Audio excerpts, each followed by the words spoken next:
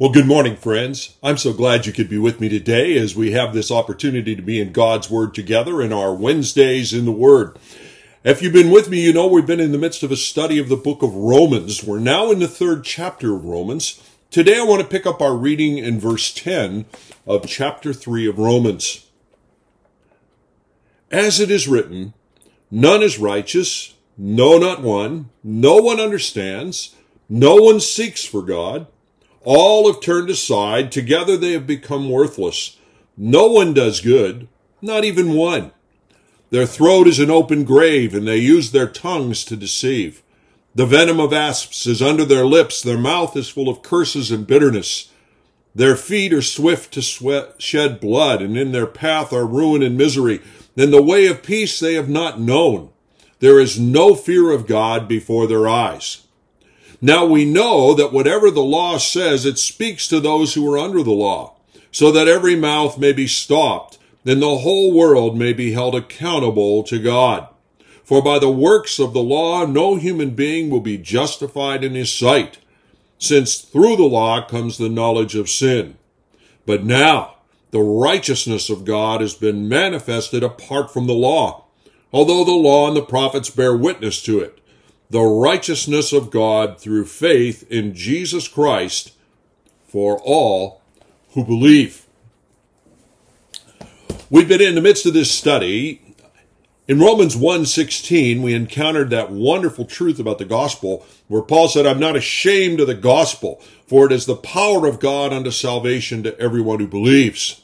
Since that verse, moving on into verse 17 of the 1st chapter and until where we are now in the 3rd chapter, we've been discovering in no uncertain terms really from God. And remember, everything in the scripture is God-breathed. He's the one who originates this truth.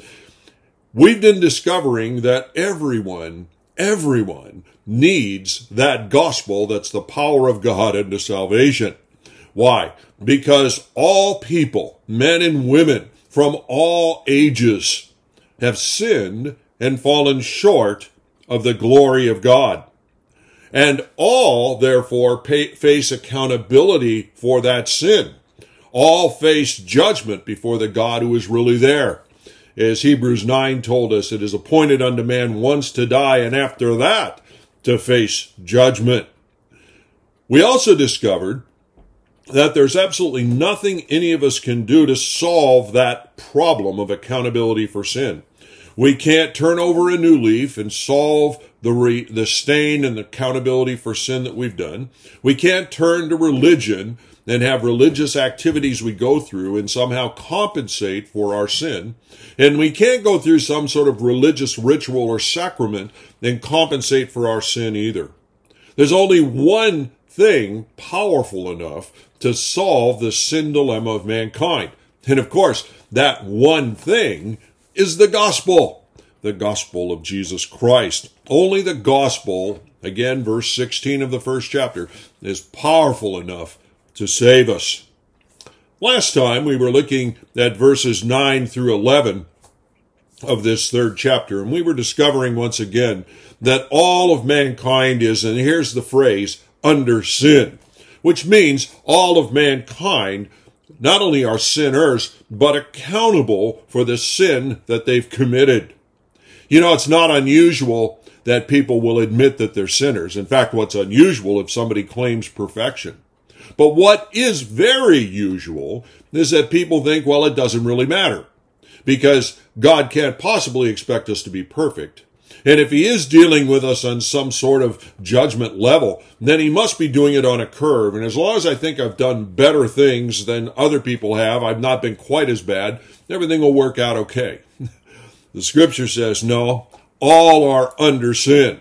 All are sinners, all are accountable before God for that sin, no matter where they find themselves on the relative continuum of human failure and human disruption. Well, in the verses I read today, starting in verse 10, working our way through verse 23, we've been discovering more about our accountability and at long last starting to encounter something about the solution that God has for this very real and universal accountability for sin and failure. He begins in verse 10 through 18 in these verses that I read to you in chapter 3 to discuss with us once again in sort of a culminating way the truth of the universal sinfulness of mankind. And God does that by turning our attention to a number of Old Testament passages. You see, this picture of sin and accountability before God is not some new idea, only encountered in the New Testament. It was in the Old Testament as well. In fact, from verses 10 through 18 here in the 3rd chapter of Romans, we discover quotes coming out of the Old Testament from 8 different passages in the Old Testament, showing this unity in what God has revealed in the Scriptures, both in the Old and the New, about our culpability as human beings for our rebelliousness and sin against God. In Psalm 14, verses 1 to 3, and also in Psalm 53, verses 1 to 3, we have a duplicate set of verses, really, and they're being quoted here. Let me read them to you out of Psalm 114, verses 1 to 3. The fool says in his heart, there is no God. They are corrupt, they do abominable deeds. There is none who does good. The Lord looks down from heaven on the children of man to see if there are any who understand, any who seek after God. They have all turned aside. Together they have become corrupt. There is none that does good, not even one. You see how that is pictured in these verses in the book of Romans. By the way, it talks about, and even the terminology used here is very similar to Isaiah 53, that wonderful chapter in Isaiah that we call the suffering servant chapter, which talks about the Lord Jesus. And in that chapter, talking about us, it says, all we like sheep have gone astray. Everyone has turned to his own way. All have turned aside instead of doing what God has commanded us to do. Another of the Old Testament passages that we encounter in these verses is out of Ecclesiastes chapter 7, verse 20. And there we read, surely there's not a righteous man on earth who does good and never sins. A clear observation about the reality of life. An observation all of us can amen when looking at our own lives, and certainly amen when looking at the lives of other people. Well, I won't read all 8 verses or passages in the Old Testament out of which these truths come, but you can find them in the book of Psalms, in the 5th Psalm, and the 140th Psalm, the 36th Psalm, in Isaiah 59, picking up on these same verses being quoted in this part of Romans, talking about sin's reality.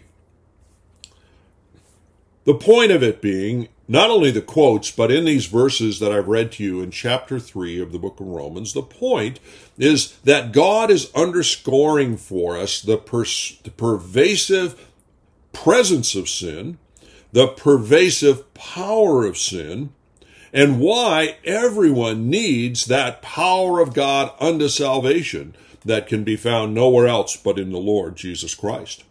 In verses 13 and 14 of the 3rd chapter of Romans that I read to you, it talks about how our throats, our lips, and our mouths are all corrupted. What's the point? God says, if you only looked at speech, if you only looked at how people talk, you would discover that there's not a sinless person around. Some people talk much worse than others, but here, all of us are sinners with what we say. All of us have been guilty of using our lips, our mouths, to corrupt other people, to say hurtful things, to say terrible things. Which of us could stand before God and say, well, that's not true. I've always said things that are good. None of us could. And so God says, listen, we see this universal indictment of sin just by looking at the speech of people. Have you discovered that to be true of yourself? How many times have you been grieved in your heart thinking back on something you've said to somebody that you wish you could have unsaid? Something you feel like at the time I was angry, I wanted to say this, but later on you think, oh, I'd give anything if I hadn't said that. Therein is the problem. Sin, in its universal application in humanity, shows up in the way people talk. In verse 15, he describes that sin reality in humanity showing up by feet that are swift to do hurt and evil. It shows up in how we speak. It also shows up in how we act, our behavior choices.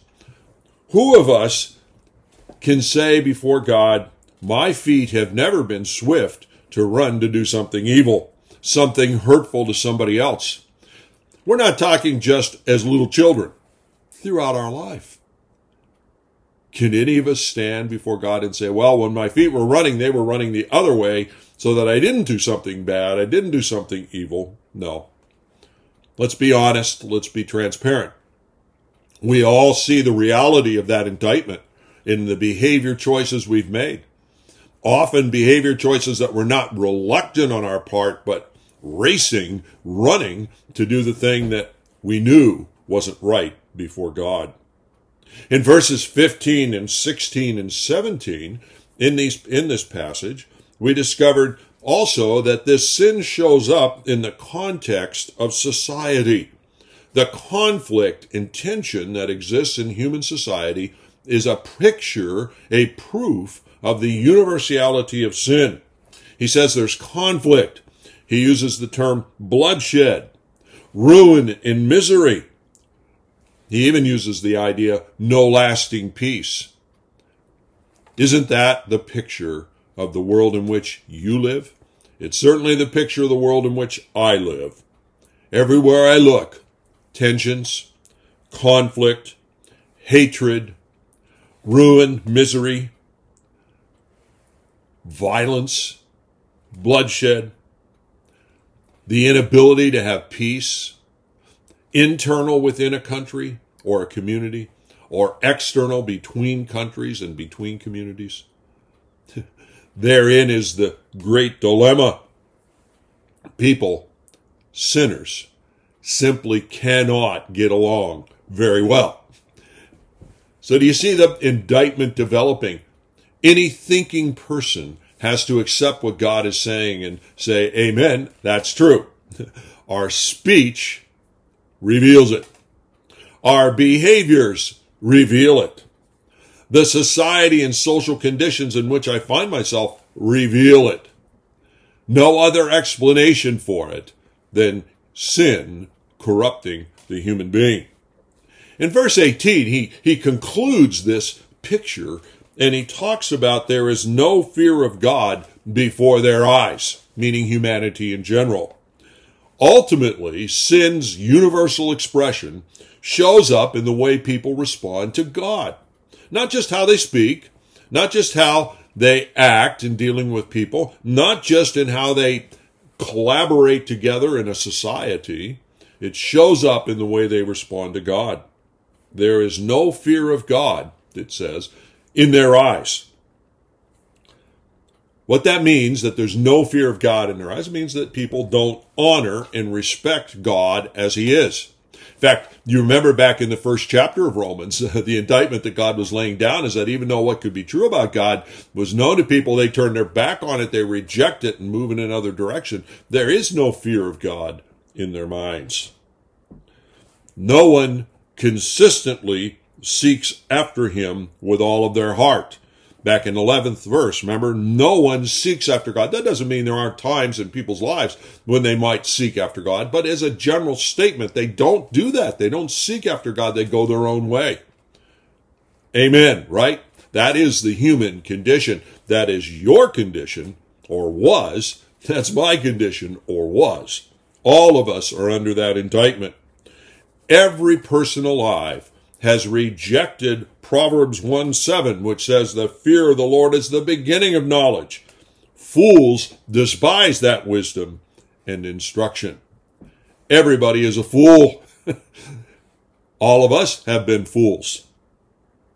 Now, verse 19 pulls it all together in this way. Now we know that whatever the law says, it speaks to those who are under the law, so that every mouth may be stopped in the whole world held accountable to God. For by the works of the law, no human being will be justified in his sight, since through the law comes the knowledge of sin. The whole world is accountable before God. Unmistakable message of the Scriptures, impossible to ignore and miss. No one who has ever lived will be able to stand when they come before God in judgment. No one will be able to stand there. No one will be able to stand in the sense of passing through it and having a passing grade. Everyone is a sinner. All have sinned. Everyone who has ever lived is guilty of sin. Everyone who has ever lived, therefore, has been separated from God because of that sin and is accountable before God because of that sin. That is the biblical message. I'll grant you, often that's not the message in some pulpits and in some churches, where the message in those churches is like, I'm okay, you're okay. God understands that we're but human. It's okay. No. The message of the Scripture is a very clear-cut one. We're not okay. All of us is in a terrible predicament. I was thinking of how this all is put in the book of Isaiah, the prophet Isaiah. In verse 59, listen to these verses 1 and 2 of Isaiah 59. Behold, the Lord's hand is not shortened, that it cannot save, or his ear dull, that it can't hear, but your iniquities, meaning sin, your iniquities have made a separation between you and your God, and your sins have hidden his face from you, so that he does not hear. Brothers and sisters, that reality, that separation, that distance between us and God, true now, but will be graphically true when we stand before him in judgment. What every person alive will discover at that day, if they have not turned to the Lord Jesus Christ, is that their mouth will be stopped, is the terminology we saw earlier in Romans. Their mouth will be stopped. What that means is that when you stand before God, you simply won't be able to talk your way out of it. You simply won't be able to speak a defense that holds water before the God who knows you absolutely, who knows your heart, who knows every word you've done, knows all your motives. It will be clear that you not only haven't sought after him, but you've sinned in your life and in dealings with others. We will be unable to speak a defense. We will all know with absolute certainty in that day that we are guilty and that we are without excuse before the God who is there.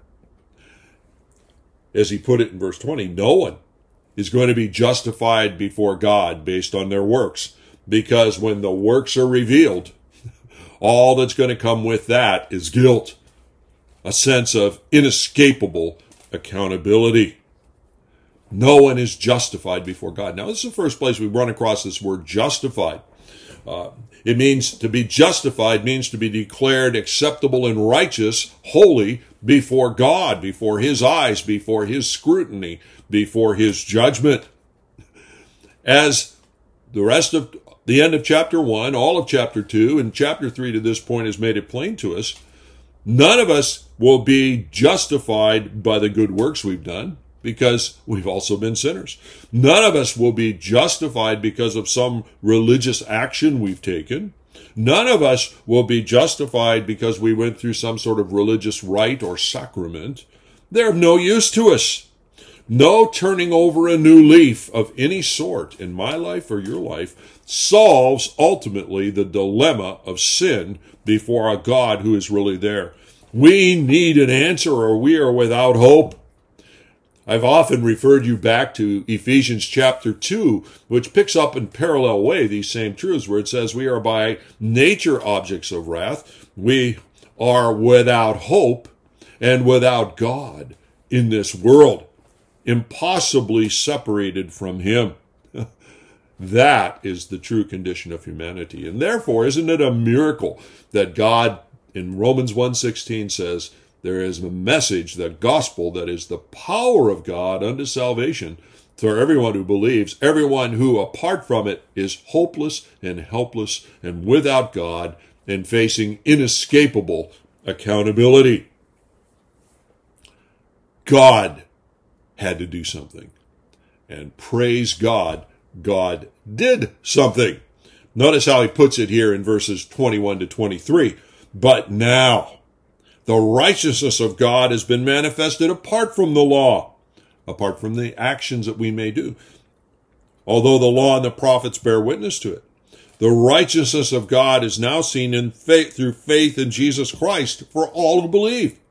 For there's no distinction, for all have sinned and fall short of the glory of God. Think for a moment about verse 21. In that opening phrase, but now. What wonderful words. After knowing the inescapable truth of the preceding verses going all the way back into the first chapter, knowing those truths about our sin, about the impossibility of our sin, the inescapable nature of our accountability before God, the fact that there's nothing we can do about it. What wonderful words. But God. You see, but us, there's nothing we could do. Would we be without hope totally? Yes, unless God did something. And what we find here in verse 21, God did something. Did something about this impossible situation. Did something about the inescapable, eternal dilemma facing a rebellious, sinful mankind. In Ephesians 2, I told you already this sort of parallel part of the scriptures. The same phrase is used after describing the hopelessness and accountability of the human being because of their sin. It says, but God. But God.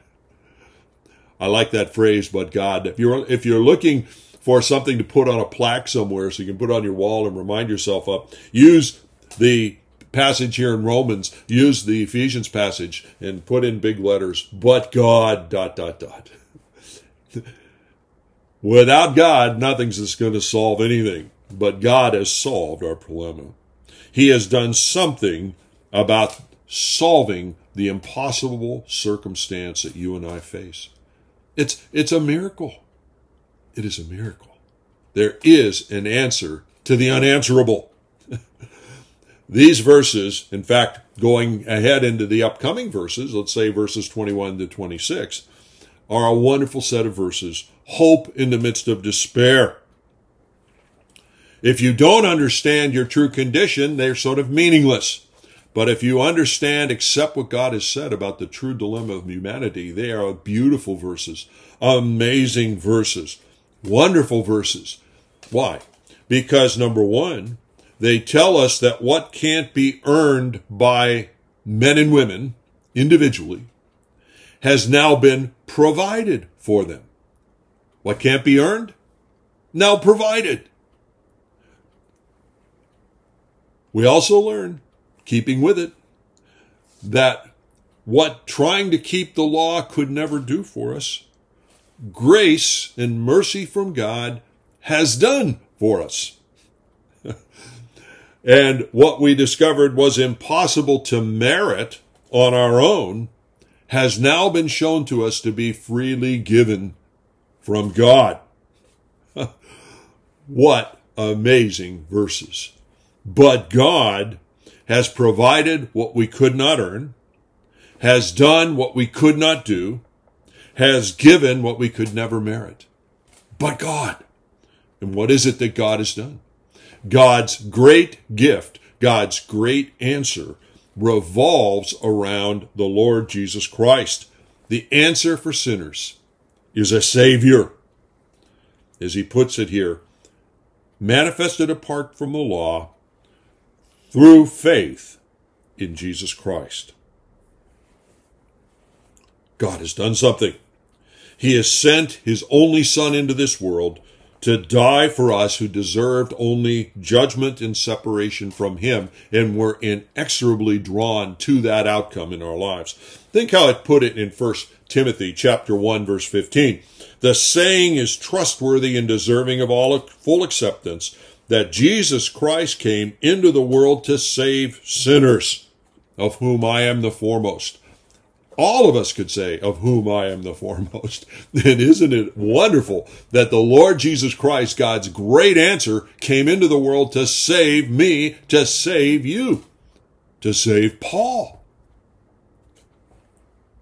It's trustworthy and deserving of full acceptance. Jesus Christ came into the world to save sinners, and I am a sinner. Jesus Christ, this solution that God has given, the power of God unto salvation. This Jesus Christ told us in John chapter 14, verse 6, I am the way, the truth, and the life. No one, absolutely no one, will come to the Father but through me. In 1 Timothy chapter 2, verses 5 and 6, it says, for there is one God, and there is one mediator between God and men, the man Christ Jesus, who gave himself as a ransom for all, which was the testimony given at the proper time. God has done something, but God has done what had to be done to save us from our impossible situation. What great hope. Acts chapter 4, verse 12 says, and there is salvation in no one else, for there is no other name under heaven given among men whereby or by which we must be saved. This wonderful solution, this but God solution, is all centered on Jesus Christ. It is a solution powerful enough to save all who believe. Going back to Romans 1:16. It's powerful enough to save me. It's powerful enough to save you. But it is a solution that must be acted upon. It's not enough to know about it. We can understand the gospel, the solution that God has provided, but we need to act upon it. We need to admit what God has gone to these great lengths to diagnose for us. We need to admit that we are sinners. Secondly, we need to admit that it matters. Most people, remember, don't think it matters. It does matter, and it matters eternally. Something must be done to pay for the sin that inexorably separates us from God and will keep us separated for eternity. We have to act on that truth, acknowledge our sin, believe our culpability for it, trust that Jesus Christ is God's solution, is the power of God unto salvation. Turn to him and rest in him as your personal Savior, not resting in anything you've done. Respond in repentance and faith to the gospel. Well, starting the next verses, next time we get together, Lord willing, we're going to learn much more about this great solution for sinners. And so now God has pretty much finished making it clear why we need saved. And now he's going to be focused on how we can be saved. Join me then as we continue in our study of this amazing book that God has breathed out to us, the book of Romans. God bless.